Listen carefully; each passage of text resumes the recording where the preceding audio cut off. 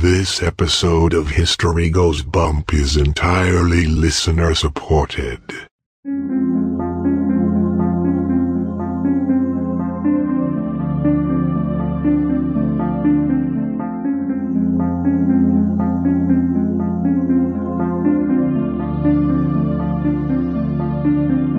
History tells the story of the world and of our lives.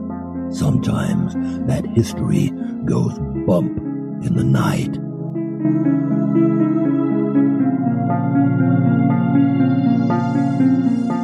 Broadcasting from the center of oddity and the supernatural in Central Florida, it's the History Goes Bump podcast.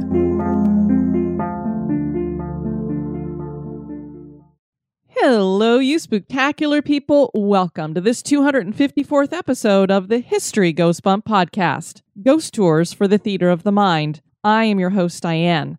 On this episode, we're going to be talking about Old Town Spring, which is a city just outside of Houston in Texas. We're going to be joined by our listener, Dolly Ruther, who spent some time there and talked to a lot of the shopkeepers and has all kinds of stories to share with us. She was absolutely delightful. I think you guys are really going to enjoy her as well. Before we get into talking about that, I do want to address how we have started the show here with just me hosting. For those of you who are not a part of the Spooktacular crew, you're out of the loop, but History Goes Bump is now going to be solo hosted by yours truly. Denise has been my co-host on History Goes Bump for the last 3.5 years, and I have thoroughly enjoyed having her on here. I know many of you have enjoyed her as well. She really was the heart of the show, and I enjoyed her quips, but she is taking a step back from the show, and for now will not be joining me. I'm hoping she changes her mind in the future. But the reason for this decision is because of a very personal thing going on in our lives. Denise and I have been together for 24 years, and we recently separated and are moving towards divorce. And so that is why the show is now moving to a solo operation. We do want to thank those of you who are already in the know about that for all of the love and support that you've sent out to us. We really, really appreciate it as we move through this really difficult time that I'm sure many of our listeners have been through yourselves. It's definitely not fun, but I think it will be for the best in the future for both of us. Denise is going to continue with her spooky traveling, and I think she has something in the works about making up a little company to do that. So if you were going to be going on the Key West trip, that is still on. She still will be hosting that, and I'm sure she's probably still going to be doing the Northern California trip. It just won't be associated with History Goes Bump. It's going to be a separate thing, but I will keep you in the loop. I'll be promoting that for her and everything, so if you are interested in doing that kind of thing, you will get to do that in the future. All right, so let's get into welcoming those of you who have joined us in the Spooktacular crew over the last week. That would be Jillian, who spells her name with a Y-A-N. Lynette, Maddie with an I, Stuart, Cheryl, Mike, Roger with a D-G, Kim, Brian, Emily, Barbara Ann, Jenny with an I, and Levon. And now, this moment in oddity.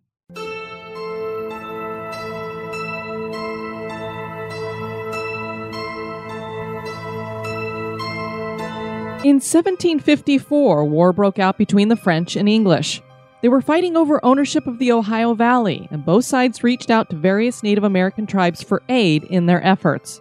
Cherokee villages were raided by rival tribes loyal to the French, while Cherokee warriors were out fighting for the English. The Overhill Cherokees demanded that the English provide their villages with more protection, so the English built Fort Loudon, which was located at the mouth of the Tellico River on the south bank of the Little Tennessee. The French began to lose, so they changed tactics and told the Cherokee that the English would eventually drive them from their lands, but they promised that they had no interest in settling Cherokee lands. This caused the Cherokee to switch sides in 1759, and they raided English settlements. They eventually laid siege to Fort Loudon. An officer who was wounded in the fight staggered into a Native American village. The chief took pity on him, and his daughter, Nokatala, nursed the officer back to health. The two fell in love, and the officer was accepted into the tribe and given the name Conestogo. Soon he and Nakatula were married. There was a problem, though. Another member of the tribe was in love with Nakatula, and he hated white men. One day, he plunged a knife deep into Conestogo's chest. Nakatula found him dying and pledged her eternal love to him, and then she plunged a knife into her own chest. The The chief buried the couple, and in Conestogo's hand he placed an acorn, and in his daughter's he placed a hackberry. These two seeds grew into healthy trees and thrived for over 150 years before they eventually died. People in the town planted 2 more of the same trees over the graves, but they died, and the legend claims that the couple rejected the replacements. Today, the stumps of the original trees remain as symbols of the couple's everlasting love, and if this legend is actually true, it certainly is odd.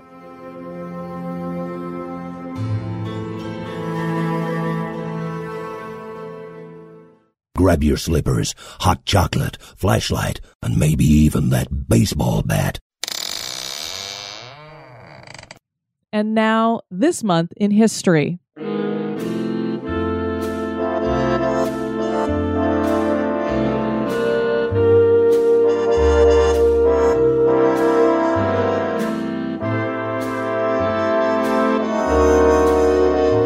In the month of April, on the 5th, in 1856, African-American educator Booker T. Washington was born a slave in Franklin County, Virginia.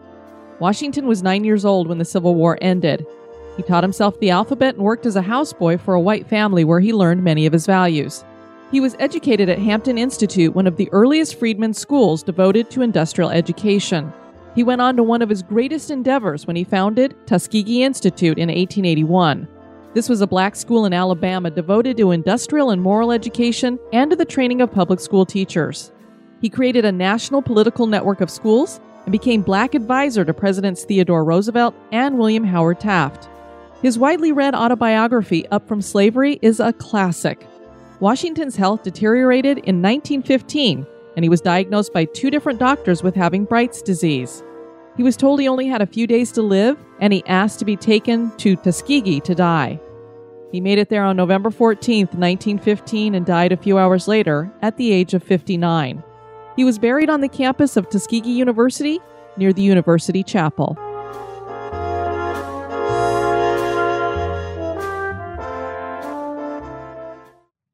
Old Town Spring is just outside Houston in Texas and started as a railroad boomtown in the mid-1800s.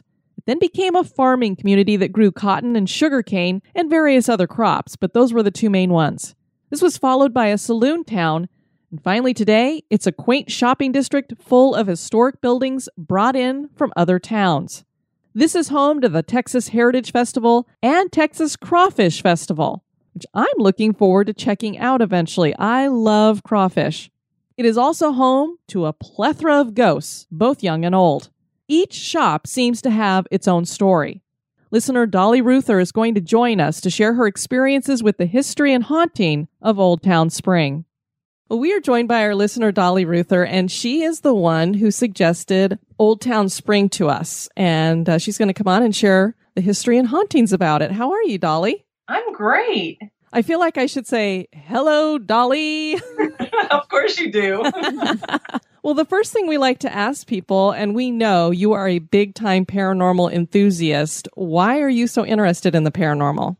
Well, I guess I always have been. I mean, all my life, I kind of grew up with it. My grandmother and my beautiful Aunt Bernice were both sensitives. And my grandmother was one of these people that she always had a potus or a remedy for something. And from very, very early in my life, I remember anytime being afraid or something bothering me or something, she'd always implanted in me to say if something I was afraid of, to just say, in God's name, go away. And I always used it anytime I was afraid. And I actually taught it to my children. And even in situations that you can't control, you just lean on that. And that's how I became really interested in it all. Very cool. So did you have experiences, or were you just scared because you were scared? Well, right now, I think I have.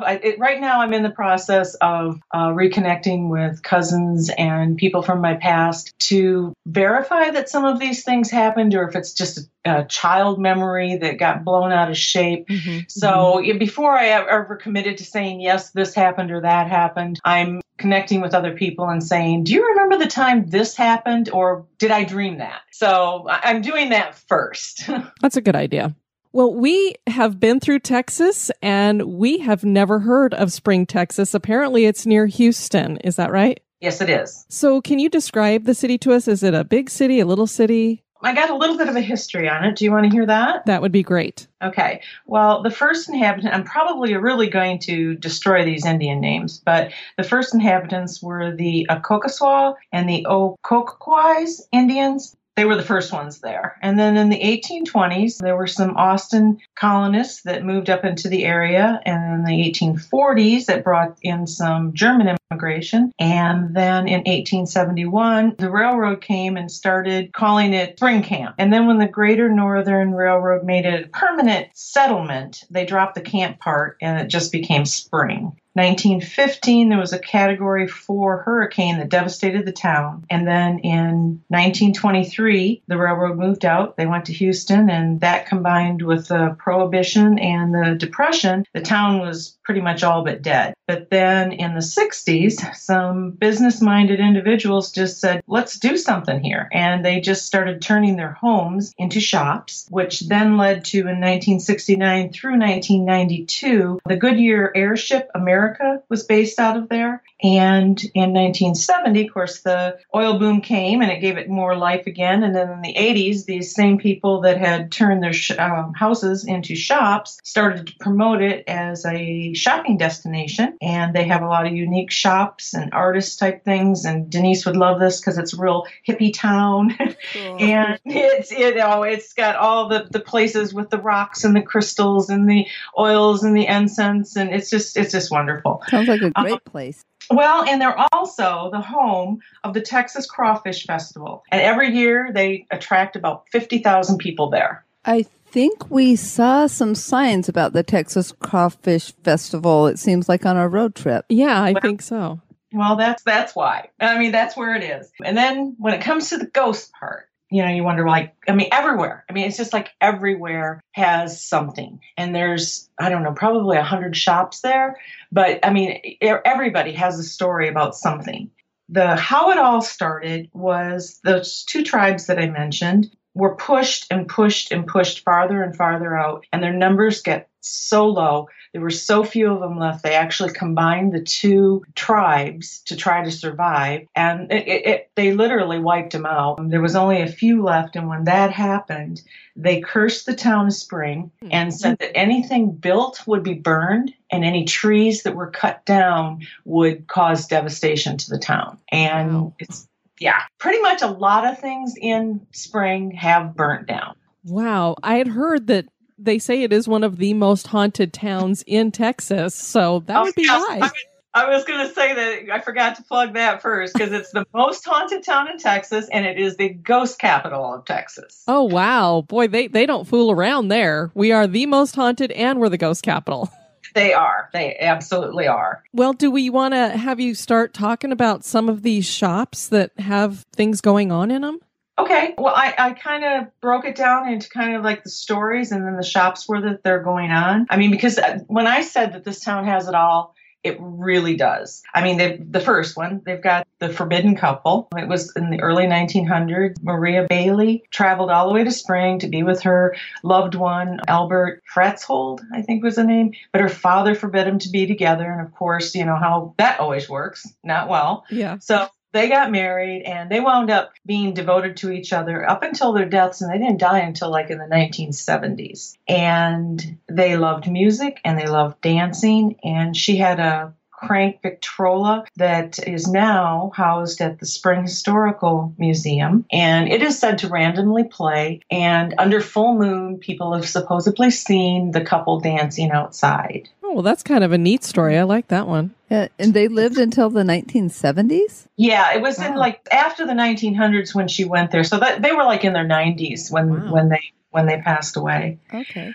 And then we got the creepy doll stories. Oh, great. Heather's going to love this. Well, there's a place there. It's called the Doll Hospital. And the oldest doll that they still have there is from the 1700s. And actually, one of the Ghostbuster places, the filming went on there, and on a Frank's box, they picked up voices and all kinds of things supposedly happened in there. But the owner of the place, she's like, no, we don't pay any attention to that. That's not real. You know, she just brushes it all off. But they have, everybody dresses in like doctor's outfits, and there's like little gurneys in in the back, and all these dolls come in from all over the world. I mean, she is just well known for lovingly mending these dolls back together again. So it was pretty neat visiting with her. Next door, or 2 doors down, there's a place called Kudos, and it has a doll in the window that people swear changes expressions. Now, I saw the photos, but I don't remember where I saw them. I don't know if they were in the shop or I don't know where I saw them, but there was 3 pictures of this doll. And one, it just looks like a doll. The next one, the mouth is open just slightly. And then in the 3rd picture, you can almost see like there's a baby tooth in the doll's mouth. No, thank you. They've got a lot of ghost stuff like that. I mean, doll stuff like that. Okay, there was a traveling carnival, because, of course, back in the day, and there was a man and a boy. They don't know if it was his father or his grandfather, but there was a malfunction, and the boy fell from the Ferris wheel and died. And it's called Gentry Square. It's an area, it's like a little mall area that sets off, and supposedly people see a little boy that he appears he's looking for someone, and a man also, as if the 2 of them are trying to find each other. That's a horrible thing to have happen. Oh, I know. Okay, then everybody always has to have those ghost stories about children laughing and running and hearing footsteps and that. There's a place called the Envy Wine Room, and spent some time in there visiting with them. And remember when I told you that Spring was cursed that their buildings would burn? Yes. Well, they came up with a great plan.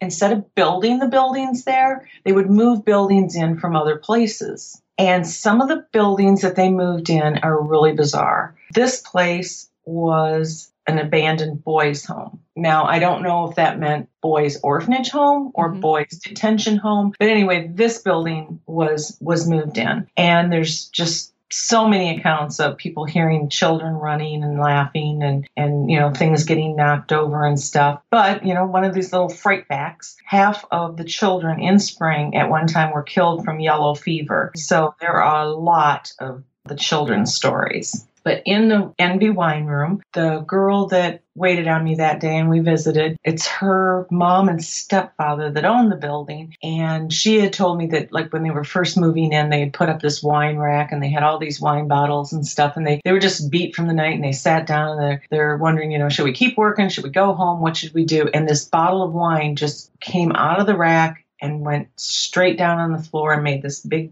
divot in the floor. And I actually, in the pictures that I sent you, there's a picture of this divot in the floor from where this wine bottle had fallen. And she swears up and down that she saw it happen. It just shot straight out and then dropped straight down. I can't imagine watching that happen. It's like...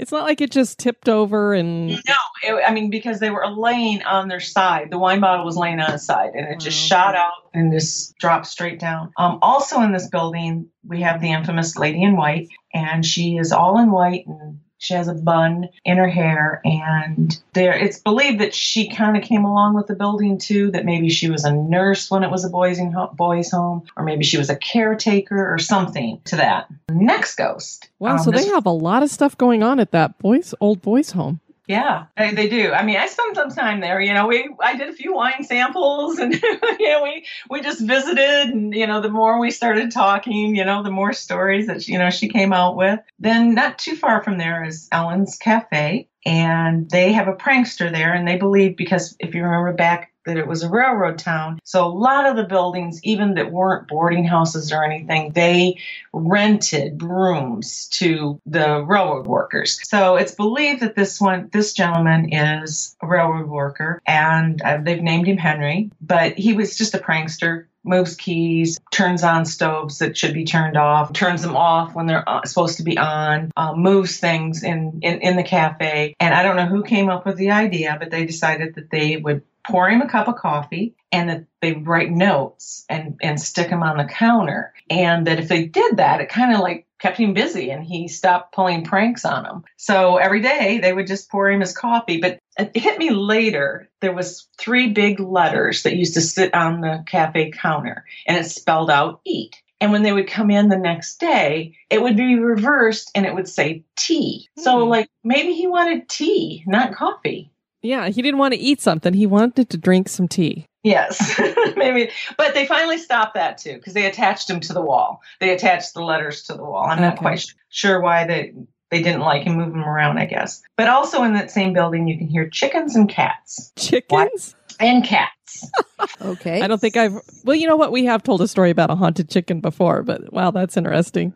Then there's the next place there's a lady in a rocking chair on the porch, and a number of people have seen it. I don't know if anybody's ever tried to get a picture of it, but it was the Spring Schoolhouse, which is now a fabric store. But before it was a schoolhouse, it was an army barracks. Oh, I mean, I don't know where they find these buildings, but it was an army barracks. And why some little old lady wants to rock on the porch of a schoolhouse or a fabric store or army barracks is beyond me. But supposedly that's the ghost that's there. And it wouldn't be a haunted town without a hanging tree and a hanging judge.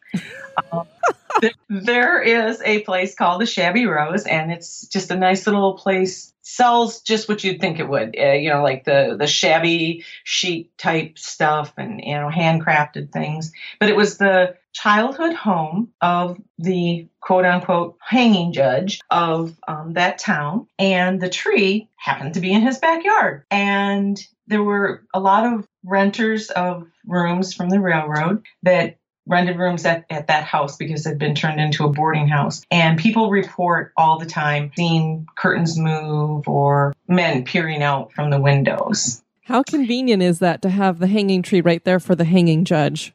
I know, but that was his childhood home. He didn't live there when the hangings were going on. Oh, gotcha. And it's really a very huge, old, spooky looking tree. And now this one was the Candyman killer. Now you've heard about Candymans before, but quite a few of the buildings that were moved to Spring were moved there from Houston Heights, which is a real slum tenement area out of Houston. And during the 70s, it was the home of Dean Corll. He was nicknamed the Candyman Killer, and he had killed at least 28 children. And they're wondering that if maybe he lived in one of these buildings, maybe some of the deaths happened in these buildings, something was attached to these buildings because all of the buildings that had been moved from the Houston Heights seems to have problems. This is just fascinating that they've moved all of these buildings from all these different places. This is the whole thing that gets me. It's like, okay, this place is cursed, so we can't build buildings. So they go out and get buildings that are probably already cursed themselves, or something's wrong with them.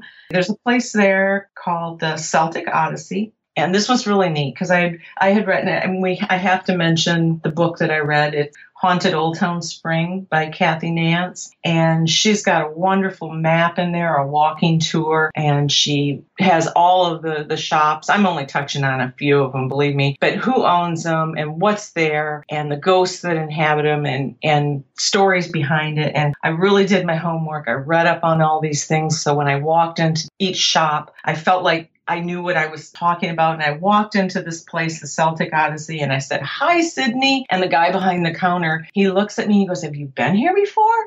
And I said, "No." I said, "But don't you have a ghost named Sydney?" And he goes, "Yes, I do." And so we just got talking, and I'm like, explain your happenings or things that have happened here. And they do tarot card reading there. And then there was another girl that was there, and all three of them came up, and we were visiting. He said, well, biggest event that had happened to him was he had a really bad weekend where, for some reason, 3 different people that had come into the shop had said, "I can't believe you're here and you're a devil worshiper and what you're doing is wrong." And they didn't, the tarot card thing, they thought that was bad. And they had, like comical type, the skulls and stuff. But it really wasn't, it wasn't a dark place at all. I mean, they had crystals and charms and things like that there. And he said it was like 3 different people that had come in that weekend. And he said, I'm done. I didn't come here to do this. And I think I'm just going to pack up and leave. And things started falling over. And all 3 of the people that were there the same time when this happened. Things started falling over. One was a line of clothes were hanging on a rod, and the whole rod dropped to the ground. Things were just like the whole place was like somebody was shaking it. And he just said, all right, I'll stay. And it quit. Everything quit. Wow. Did any of these shop owners look at you kind of weird when you came in and started asking about ghosts? Well, they're very welcoming to it. I mean, they embrace this in their town. There were a few places that I walked in that, I would ask something about, their ghost or whatever. And they were like, I don't know, probably minimum wage high school kids that are there on a Saturday afternoon. And they're like, okay, she's whack. I mean, but, for the most part, it was very good doing that. Oh, and I told you, I wouldn't let you down. We did have a Bonnie and Clyde story there. There was the Spring State Bank, and it's now an antique gift shop. And it depends on who tells the story if Bonnie and Clyde were ever positively ID'd. But the true facts are, it was a bank. There's a vault there. I saw it, and it's crazy. It was a bank vault, and it's about the size of a wash pan. It's like, I can't even imagine what they could have put in there. It was smaller than most home vaults or safes. What? It was tiny. It was just tiny. So all that lines up. It was a bank. There's a vault. It was robbed. Time frame is correct. There's bullet holes in the front of the brick, and they swear it was Bonnie and Clyde. But again, somebody else will tell you, well, no, it was robbed, but it wasn't Bonnie and Clyde. Well, but it sounds more fun that it's Bonnie and Clyde, so we'll go with it. Yeah. Yeah, I think so too. So with all these ghosts, we do have to ask, did you come across with any wearing parachute pants? Gosh darn it, no. Dang it. I didn't. If somebody was going to have that ghost, it would probably be Spring, Texas, just saying. No, I did not. But when I told you, when I was walking into places and just kind of acting like I knew what was going on. And so I walked into this place. It's called the Spotted Pony. And oh my goodness, beautiful lady, Shirley Clayton. Miss Shirley was wonderful. I walk in and I start talking about things in the store, and she looks and she says, I says, where is your picture of Sarah? And she's like, well, Sarah's right up there. And she's like, have you been here before too? And I was like, no, but I read about you in this book. And she goes, I'm in a book? And I said, yeah, you're in this haunted Old Town Spring book. And she says, really? So I pull open and I show her the pages, and obviously Kathy had interviewed her, but I guess she didn't know it was already in a book. So I said, well, you know what? Can I have your autograph? And so she signs her chapter of the book, and we get talking and stuff. And when you treat people that way, when you really respect them and treat them with nothing but kindness, they open all doors for you. I mean, she took me into rooms that weren't open to the rest of the public. I won't say the things that, she allowed me to do, because I wouldn't want somebody else to go back and say, well, you let this person do that. Sure. But she has the most unique picture of a little girl, and it's pretty large, maybe 2 foot by 2 foot, but it's not framed square. It's like they've taken the frame and turned it into a diamond shape. So it's rather odd. Shirley had ghosts at the last place that she was at, and she left there because it was too much for her, so she rented a different place. And when she got to this place, she found the picture of Sarah, and she admits she named her that.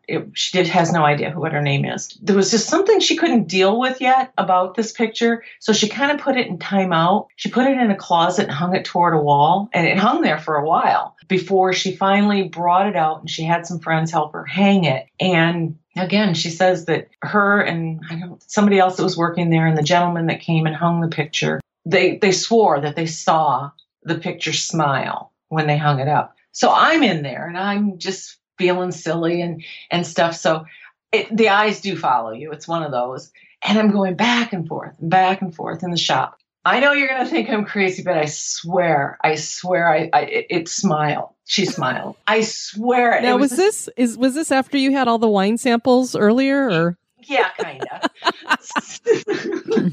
But it was so fun. It was just, other people that are just coming in the store that, because people shop there all the time and have no idea about that this town's haunted, know? And so they're probably wondering, why is this crazy lady going back and forth and back and forth and back and forth looking at this picture? But that was a lot of fun. Did she smile? I don't know. But it felt like she did. I felt something very positive from it. Now we have to have a saloon. We have to have a Wild West saloon. Does it have the swinging doors and everything? No, but it has those huge, like maybe 10 or 12 foot tall doors with glass in them. Okay. It was the One Chi Brothers Saloon, and One Chi is a name that they pretty much built Spring. I mean, they were a very prominent family. They owned most of the land and most of the shops. Really established family there. And this building is the oldest standing commercial structure there. And it's under renovation right now. I mean, under somebody trying to open it again, but I took pictures through the closed windows. And you can see it's still 1800s furniture in there, the old bar with a brass rail. And you can tell it's all real. I mean, I would have done anything to get inside there, but it was closed. During the 80s, they had their heydays, and that saloon actually served like 1,300 burgers a week. Wow. And Clint Black and Lyle Lovett played there for nothing. Just came, loved the food, and took stage. That town just embraces all of this stuff. You can tell that there's a lot of pride in that town, and they take the curse and those things very, very serious. So keeping that building, because it was a One Chi building and it is the oldest commercial building, they're pretty picky about, they're not going to let somebody come in and turn it into a Taco Bell. They're not going to let anybody modernize. So there's different things why it hasn't been opened again, but I think that has a lot to do with it. Right outside the old saloon, there's railroad tracks. Now you always have to have the railroad track story if you're going to have a ghost town. And this one is actually a police report by a local man. He pulls up to the tracks. The arms aren't down, but he sees this eerie light on the track. So he thinks a train's coming and maybe the arms aren't working. So he's waiting and waiting. And he's thinking, what the heck? So he gets out of his car. He looks down the track. Just that he feels the wind move past him as if a train had just gone. But there's no sound. There's no train. And then here's the kicker. He sees this headless man in overalls waving a lantern. Headless? Oh my God. Headless man in his overalls, waving a lantern. He gets back in his car. He goes to the police station, tells them what's going on. They go back down there. They're investigating. They verified he wasn't drinking. He wasn't on drugs or anything. They had to make the formal report because, they were there. Sure. And I did go on a ghost tour while I was there. And I'm going to go off onto a different thing now. Her name was Morticia Manson. Morticia Manson. And she swears that's her real name. Uh-huh. And she used to work in a morgue. And now she works for Houston Ghost Tours. And she was a wonderful tour guide. But she said when she was first started giving tours, that she got to that point of the tour and started to tell the story. And the gentleman was in the crowd, and he stepped up and corrected the things that she wasn't saying right about this headless person. Oh, this is another, Diane, you always say that you go down rabbit holes. Uh-huh. Yeah. I have bunny bungalows. I mean, I don't just go down them. I live there. It's like I take up residency because I go off into these. Oh my God. I am totally stealing that. Bunny bungalows. Well, I just move in. It's like now I don't even remember where I was at in the story because I got off onto all these other stories. But while I'm down there in the bungalow, fun fact, Randy Wood, who was the former assistant press secretary for President Gerald Ford, was the person that put together the first ghost tours in Spring in 1999. Wow. So, yeah, these are some legitimate people. Mm-hmm. Now, the train track leads me to the depot. This is even going to get better. So, in 1915, when the hurricane came through, their train depot had been so devastated they had to tear it down because it was unsafe. So they needed a new depot. So lo and behold, they found a train depot in Lovelady, Texas. And they were like, yes, we'll sell this to you. And so they bring it and they plop it down in Spring. Fright fact, shortly after the Lovelady Depot was built, a switchman who was switching trains on the tracks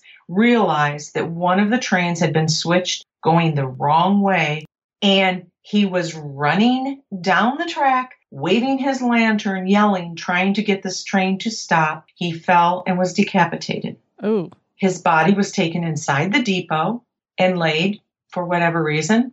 And that's the depot that got moved to Spring. So they're thinking his ghost is attached to the depot, and now this is the headless thing they're seeing walking around. Yes. Gotcha.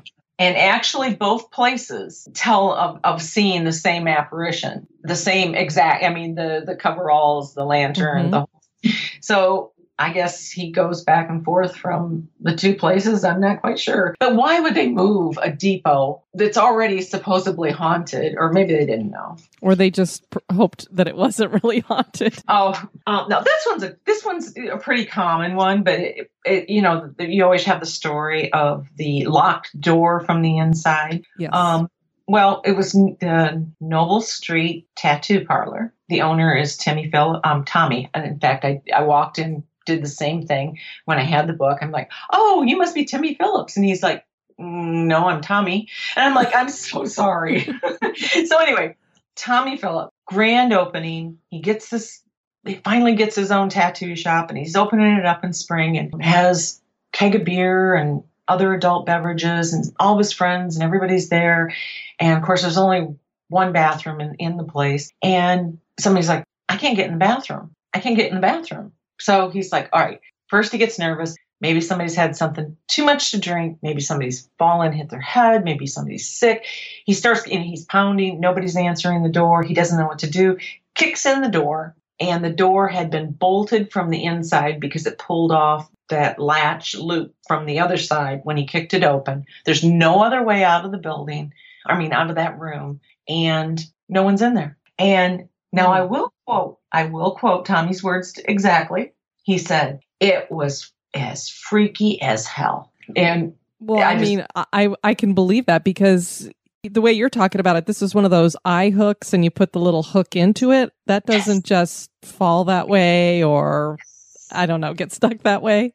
Yeah, because it kind of clicks in if you've ever, they're not that loose. So, yeah. And he's standing there telling me, it's like, I am telling you the truth. This is what happened. Takes me back. I see the bathroom. Yeah, like I said, if you do your homework and you know the people, he showed me this one wall. I sent you pictures of that.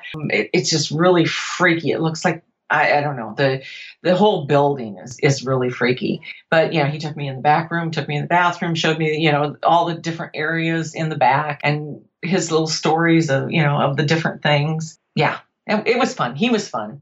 Great place. Okay, now we have the death of the courting couple. Every place always has that, that young couple that dies. There's a mansion, or at that time it was a mansion. It's called Whitehall. It was originally built in 1895, and the Mintz family built it for $300, and it's now the Spirit Quest Shop. And this was another couple that when I went in and I knew their names and I knew what was going on, and I told them they were in the book, and they were like, well, we heard about that, but we haven't seen the book yet. So I gave them the book, of course, got their autographs, and let them read while I was looking in the store. They read their chapter that was in the book.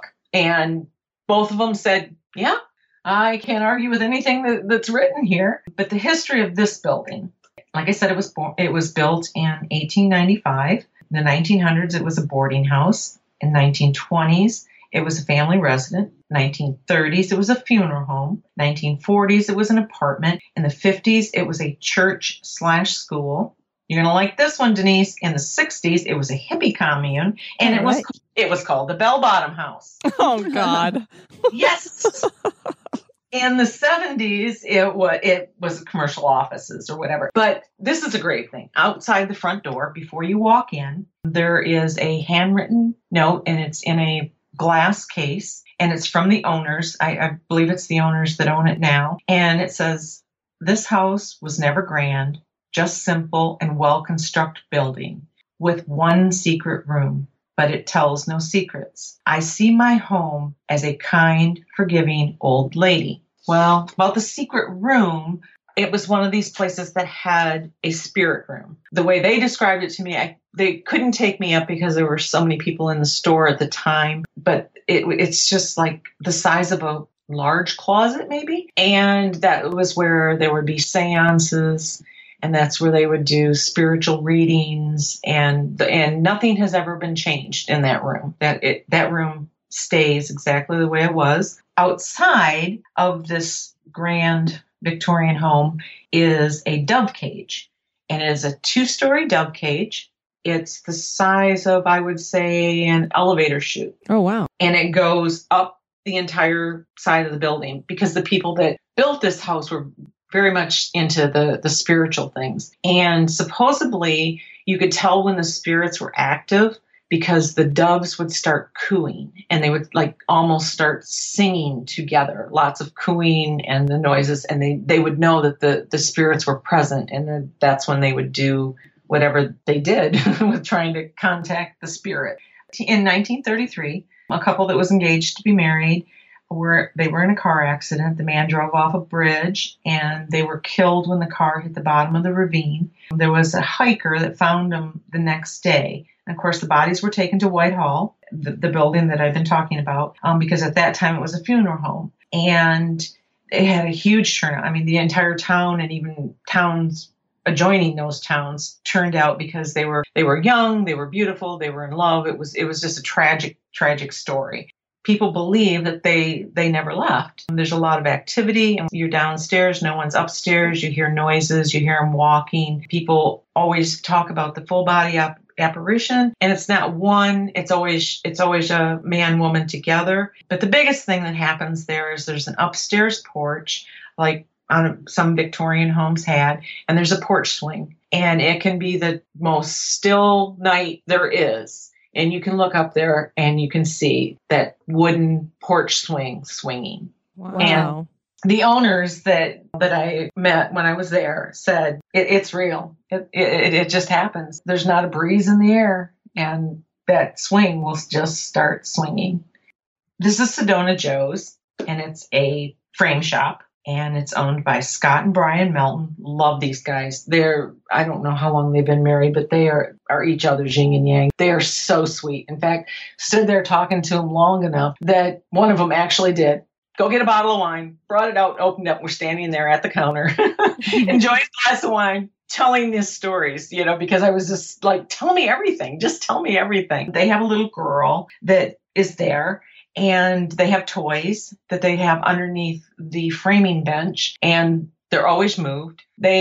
At Christmas time, they had, those little tea lights that are electric or battery operated, and they have that little switch on the bottom. Yeah. And they had like a ton of them. They weren't not part of the decoration, but they were part of things that were for sale, like arrangements and things, and they were in it. And they came in one time and all of them were on. And they were both standing there looking like I know you're not believing me, but they were on. And you have to pull out that little plastic tab first. Mm-hmm. Yeah, sure. And it's like everyone in the store was on. That is weird. Were the plastic tabs missing? Yes. These guys, I don't know. They seemed very credible. It was, they said one time though that they came in and there was a candle burning.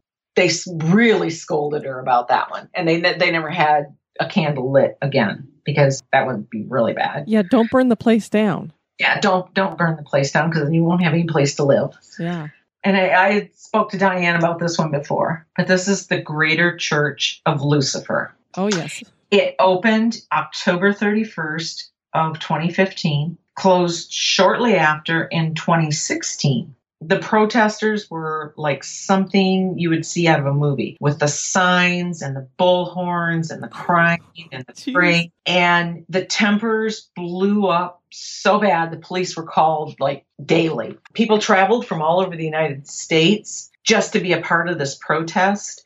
And they filled the street and they filled all the way around this building to the point that they were shoulder to shoulder, that if anybody wanted to get into the building, they couldn't. They spoke to the co-president. His name was Michael Ford. And he said that it was their right to open that church, that it was the freedom of a religion, and that they wanted to coexist with the people in Spring, and that they weren't letting them. And he said that, this is a quote from his statement, "We don't sacrifice animals or worship the devil, even though that's what everybody believes is happening here. We have gatherings," end quote, gatherings. They are not services, and we do not preach. The people pretty much ran them out of town. Well, it is Texas. I can imagine they weren't real hip to the Satanic Church right in the middle of the city. Well, no. I mean, it really, really flared up everybody. Bottom line, the protesting went on and on and on. The building started to get vandalized. It actually came down to death threats. And then just one night, in the middle of the night, it was empty. They just left. This is another really strange thing about spring. Another one, what I call another fright fact, is you hear about towns, the sidewalk rolls up at dark. It really does there. Nobody lives in spring. I can't say nobody, because sometimes shop owners that when they first establish a shop, they may live upstairs, or some of the shops have places, so if it's a long weekend or a big event or things are going on, they do have sleeping quarters there, but there's no really housing in spring. I mean, nobody lives there. I mean, it's just at dark, it's completely empty. Oh, that's so weird. It really is. So when you go on a ghost tour, which was, God love my kids for doing this, actually going with me, because it was Christmas weekend. I think it was a day after Christmas. It was freezing in Houston. It was like 30 degrees. And they're like, no, we'll go with you. You wanted to do this. I had been sick. Everyone had been sick. And they pacified me. They went on this ghost tour. We were walking around down the streets and across the streets, up on yards and looking in windows, and there's nobody there. I mean, we were the only people in spring while we were doing this tour. After I'd gone on the ghost tour, then it was the next day. I thought, well, I'm just going to go back and, spend an hour or two in spring before, I headed home to Iowa. And it turned into a 10-hour day. I mean, I couldn't leave the place. I just kept going from shop to shop and hearing the stories. And the only place that I found, well, actually, it's the next thing on my list. It was the Black Sheep Bistro. And they're not really in the town. They're just the outskirts of town. And they were still open. And they're a restaurant. But it used to be a house or something. And they have their little ghost people. They believe that they are children as well. People report getting scratched or bitten. But it's not mean. It's kind of like a Kids playful. fooling around. Yeah, like a toddler kid type. Little bites on their legs or little scratches or things. And the staff was, again, I'll say the name of it. It was the Black Sheep Bistro, and the food was amazing because everything is just, it's so small. When you first walk in, their little bar area, maybe 6 people can sit there. Oh, wow. And the next area is the dining room. I don't know, maybe 6 to 10 tables maximum that are in there. Very small, but they do definitely take care of you like you're the only one there. The food was, like I said, the food was amazing. The little hostess that I was talking to about this, and she was going through my book and she was taking pictures and she was sending them to people because she had no idea that any of this stuff was in a book. She actually, when she got off work, she asked if we would stay, took us back through the town and showed me different places and told me different stories. Back in the day when it was still Camp Spring and when it was a railroad town, there was a man and he was killing children and he was dropping them down a well. But they have a well there now that when you're on your ghost tour and stuff, they tell the story and you're by a well, but they also tell you that that's not the real well. The well that actually these things happened is enclosed, filled in, and it's under a home, probably 2 or 3 blocks away from where this well is.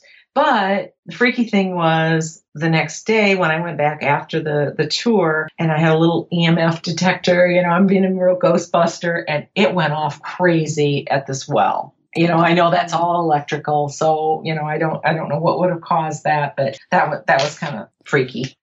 Okay, now the jailhouse. It's called the Jailhouse Saloon. And this really I don't really have any ghost stories about it, but it's a fun story place. The jailhouse sat empty for about 30 years. The new owners turned it into the saloon and restaurant. The restaurant is in where the jailhouse used to be, but the prisoners were actually kept in a caboose next to the building, and that caboose is still there, and just the strip of tracks that run underneath it are still there. You couldn't get in it. To me, it appeared that it was either a cooking area or a prep station or something, because you saw a lot of staff people coming in and out of it, but there was no access to get into it. But it's really kind of cool seeing this caboose just sitting there on these little tracks next to the saloon. And they have a really good outside area, like picnic table type things, where you can have dinner and stuff. So actually the first place I visited when I was there was the church cemetery. And I went there before I went to the ghost tour. And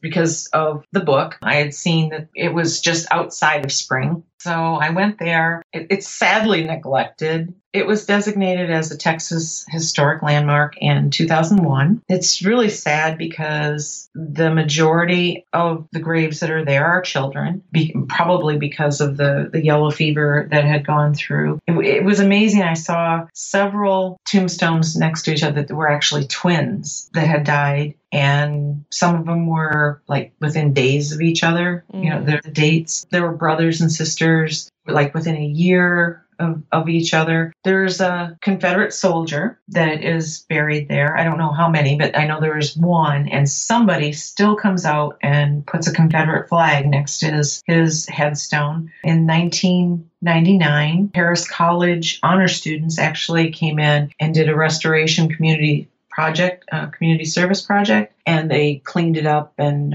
mowed things and took care of things, but it really needs to be done again. It's like overgrown and stuff. Yeah, and actually there is a church still there, and it happened to be the day that I got to Texas and went in there. It was a Sunday, and there were services going on. I mean, so the church is still active, but the little, graveyard behind it is just, nobody's taking care of it. I'm not quite sure why. This is another really strange story. The founding fathers, I told you, who were the Wunschie family. There is the Wunschie family cemetery, and that was established in 1838. It's a very small plot of land, and I don't know if I can even do justice to try to give you a visual of what this is. It's Highway I-45, your 5-lane highway. And then, I don't know, in Michigan and in Iowa, we call them the frontage road, where it's really, it's just the road. Yeah. I mean, and I think there they call it Fetter Road. And there's this little strip of land that is almost in a pie shape that is between the highway and this road, and it's a cemetery.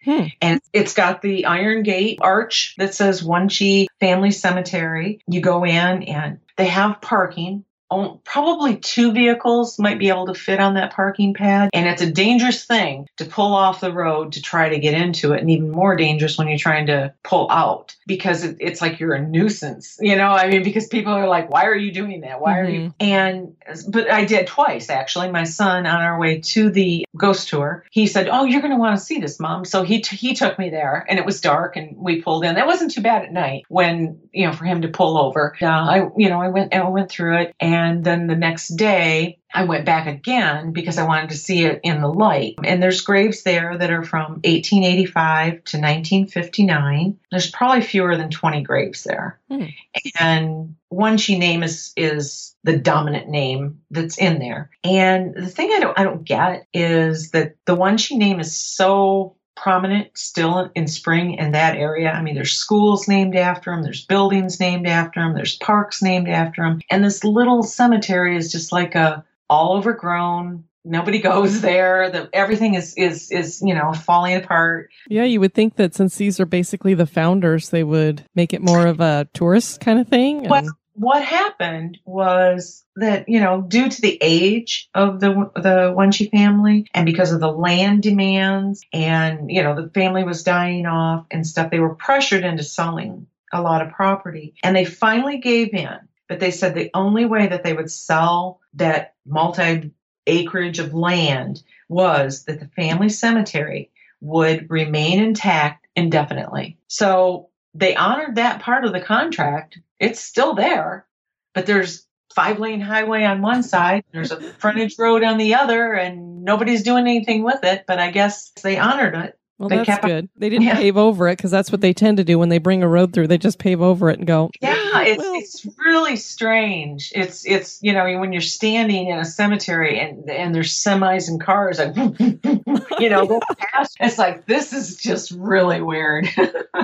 One of the last people that were buried there, and this was a tragic thing. It was Olena Wunschie. She was the granddaughter of Carl, and Carl was one of the founding fathers. She and her boyfriend were murdered on May 6th in 1929. Both of them were at the age of 20. They had gone to Houston to have just a fun night that turned wrong. They went out for drinking and dancing and just having fun, and they went to a Lover's Lane area, and the next day the boyfriend was found shot to death in the car, and Olena was found miles away. She had been raped and killed and just thrown into a ditch. She was one of the last of the actual Wunschie family there. So that was sad. Yeah.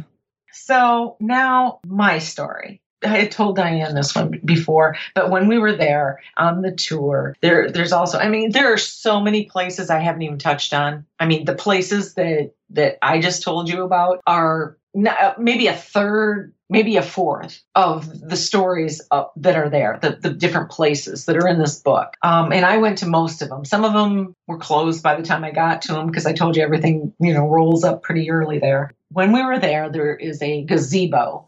The gazebo was built because there had been a young woman. This story is I can't remember real well. I believe she was going to be a bride or something. Anyway, she was killed and left in this park, and a gazebo was built in her honor. And supposedly people have all these feelings and, and different things, attached to this gazebo. Of course, I got to go. I need to be in the gazebo. Let me get up there. So I'm up there and I'm standing there and I'm looking around, and my daughter-in-law, she says, well, let me take a picture of you. And I'm like, okay. And she could not get the flash on her camera to work for anything. She tried my phone. Flash would not work. And it's like, what the heck? Well, and I did show you a picture of it too. A little stinker. She did. It's not with a flash, but she took a picture of me and then she imposed that little ghost behind me. Yes. Yeah. She's a stinker. But then we get back in the car after we finished the tour. Both phones worked fine. Mm-hmm. It was very strange. That was a little story. Now here's the big story. I really don't know what to make of it completely. Like I said, everyone's gone. There's no cars. It was the only people, and actually there was myself, my son Tad, his wife Taryn, and my friend Todd that went on this tour. And there was only another couple or 4 other people in another vehicle that were the only people that were in Spring. We get done with the tour, we're leaving, and we head down, and it's like the only road that you can go on to head out of town. And we're going, and we get to the stop sign, just before the stop sign, where the railroad tracks is. We didn't see the headless guy, but we look over, my daughter-in-law sees this girl, and she's sitting on she's sitting on the sidewalk, but the sidewalk comes all the way to the street. She's actually sitting in the street. Her legs are actually in the street, and she is sobbing. Not crying. She is sobbing uncontrollably. Terrence says, Tad, stop, go back. You have to go. You back up. So I was on that side of the vehicle. So I put the window down and I said, are you okay? And she just kept sobbing and sobbing. I goes, is there anything I can do? And she just kind of looks up and she just said, my boyfriend's coming back. And the first impression I got was she looked kind of goth. I don't mean like heavy makeup or, but she was pale. She had dark clothes on. She had totally not dressed for the weather because, like I told you, it was 30, 40 degrees. And she was in shorter pants, short sleeves, no jacket, no coat, no purse, nothing. And she's just sobbing. And I said, well, can I call somebody for you? And she wouldn't look up anymore. She just kept crying. I said, well, take care, hon. I didn't know what else to say. Yeah. So we start to put up the window. We start to leave. We get to the railroad tracks. And my daughter-in-law again says, go back. You have to go back. And he did a 3-point turn in the middle of the street. I was surprised he did it. And she was gone. Just gone. Oh my God, you probably were talking to a full-bodied apparition. There was no cars. There Oh was my God. Oh, there was geez. nothing. We went very slow down the street. We were looking down alleys. We were looking down. I mean, no cars had passed, and there was only this one road. Then we kind of all just got quiet. It was like nobody said anything. We got back to my son's house, and it was just kind of like, What what'd the you hell think was about that? What'd you Wow. think about that? And nobody knew what to think about. Uh-huh. But then it was, like I said, the next day when I went back to Spring, and it was at the Wine Envy tasting room, and I told her what I shared with this girl, that what had happened.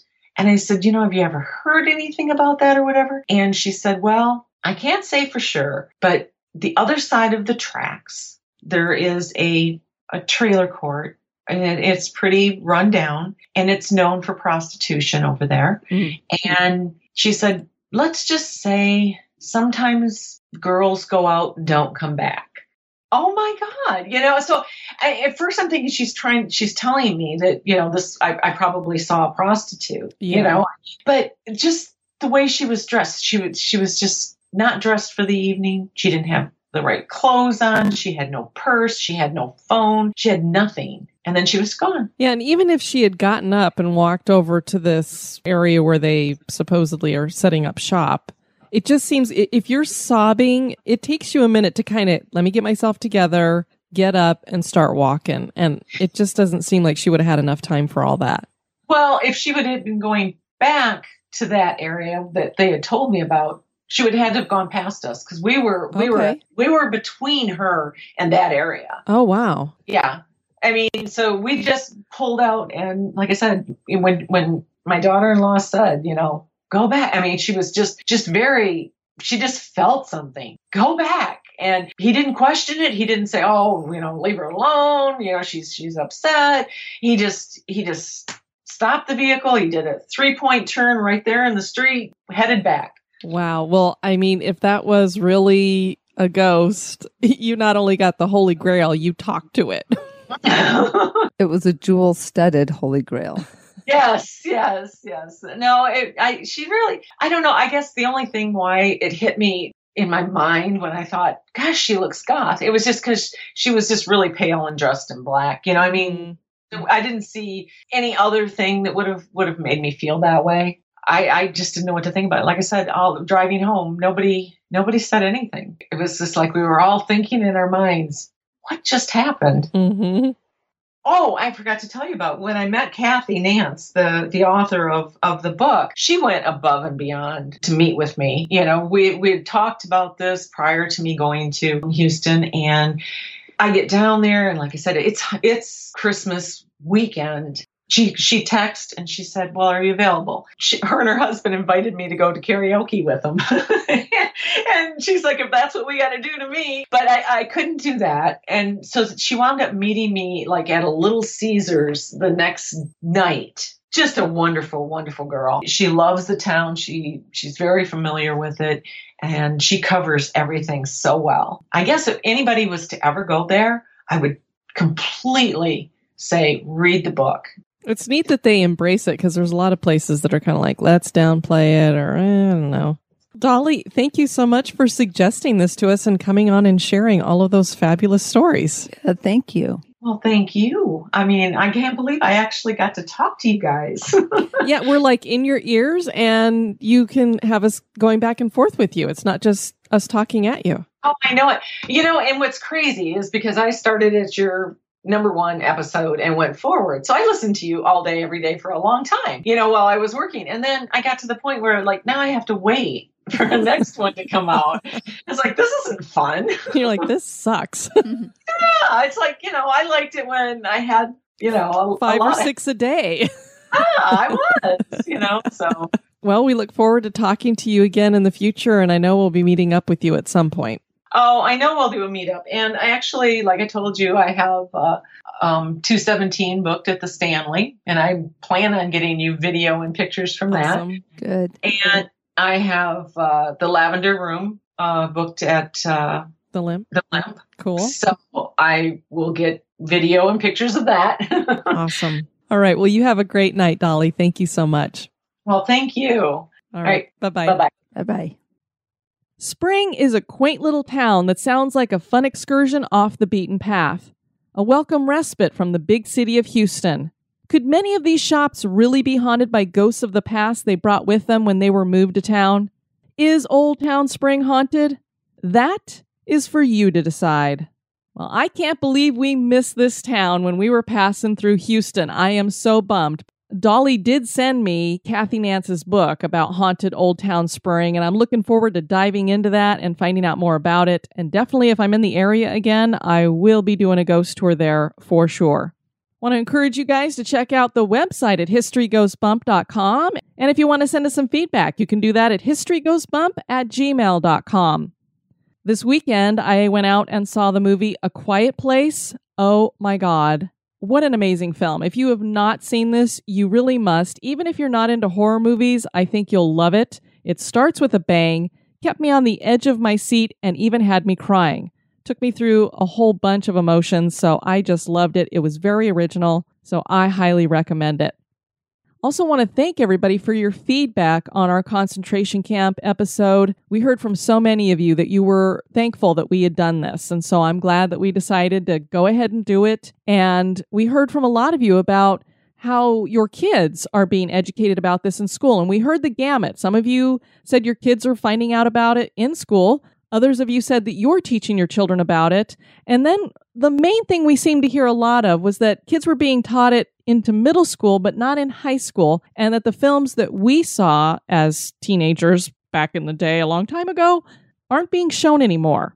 And then after I got a lot of that feedback, I saw that there was an article, I believe it was in the New York Times, talking about a statistic where 51% of people were unaware about a lot of this stuff. And that, to me, is a scary statistic, because we know as we go on into the future and this starts to fall off the rails, that number is going to go up with more people forgetting or not learning about the Holocaust. And it was pointed out by some of you as well that there is genocide going on around the world still to this day. Of course, not to the numbers and during a world war like we had with the Holocaust, but there is definitely genocide out there for sure. Erica wrote to us and it said, "Ladies, I'm so thankful that you chose to do an episode on Nazi concentration camps, even though your reticence is completely understandable. Just after graduating high school in 2005, my senior class took a trip to Europe and we visited Dachau. It's an experience I'll never forget. As soon as you step through the famous gates, Arbe Macht Frei, and I'm sure I butchered that, it feels physically impossible to experience any form of positive emotion.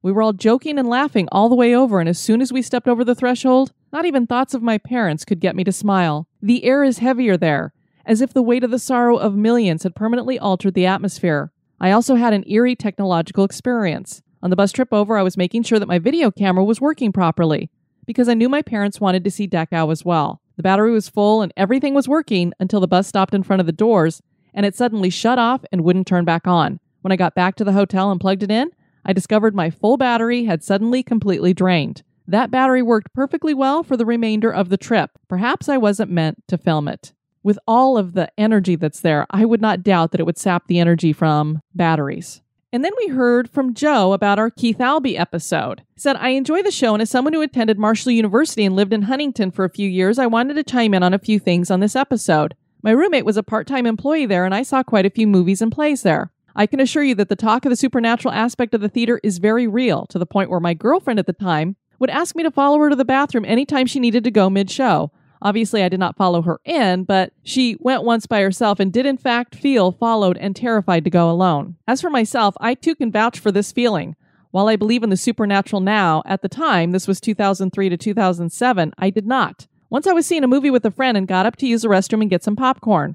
The lights in the bathroom flickered on and off, and while I did not see any apparitions, I couldn't get out of there fast enough. I absolutely did feel followed. There was a strange feeling to wandering the halls of the place in search of the restroom. I can't quite describe it, but it did not feel comfortable. When it came to visiting the concession stands, I couldn't resist asking the guy there about the supernatural, and he cut me off immediately. He did not want to discuss it. Same with my aforementioned roommate. He firmly believed that the place was haunted and swears he did not see any apparitions, but refused to answer any questions I had about the place.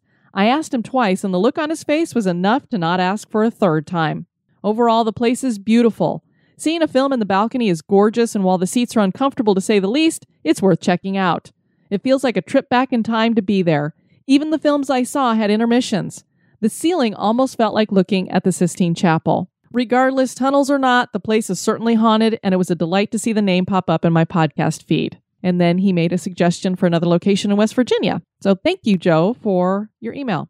And now we have some reviews from Apple Podcasts. First one up is Citrus Sunshine, Hauntings, History, and the Weird, 5 stars. We get a deep dive into the history of each place, plus hearing the ghost stories, and I love the Moment and Oddity segment and This Month in History. They add great bits of information. Thank you. Tattoo121274, love the podcast, 5 stars. I've recently started listening to this podcast, and I absolutely love it. The hosts are fantastic and funny. I started with episode 1, and I'm slowly catching up to the present date. I work for an auto parts warehouse, and it helps with my long days on the road. Well, thank you for tuning in. And Hobbit Sail Wench, love to listen when I'm at the office, 5 stars. I love the way you combine history and spooky stuff. It's right up my alley. I love listening while I'm in the office. Shout out to Chris in Albania. Thank you for that. Want to thank you all for tuning into this episode. I've been your host, Diane. You take care now. Bye-bye. This episode has been brought to you by our executive producers. Dispatches from the Gravedigger. Gravedigger, we don't have anybody coming into the cemetery this week, so you get the week off. Have fun, big guy. That's swell. Fan of the show? Subscribe to the show on iTunes, Stitcher, or your favorite podcast catcher. We would greatly appreciate your review at iTunes as well to help the show grow. Thank you.